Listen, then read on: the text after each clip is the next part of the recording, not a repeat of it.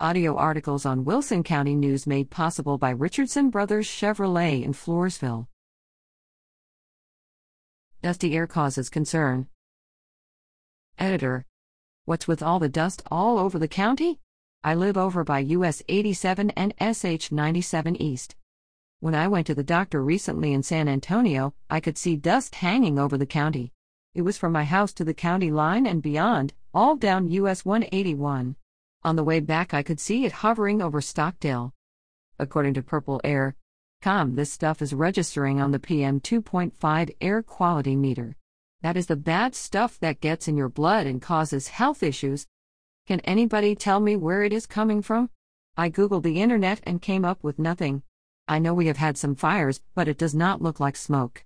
Harold Hefner, Floresville.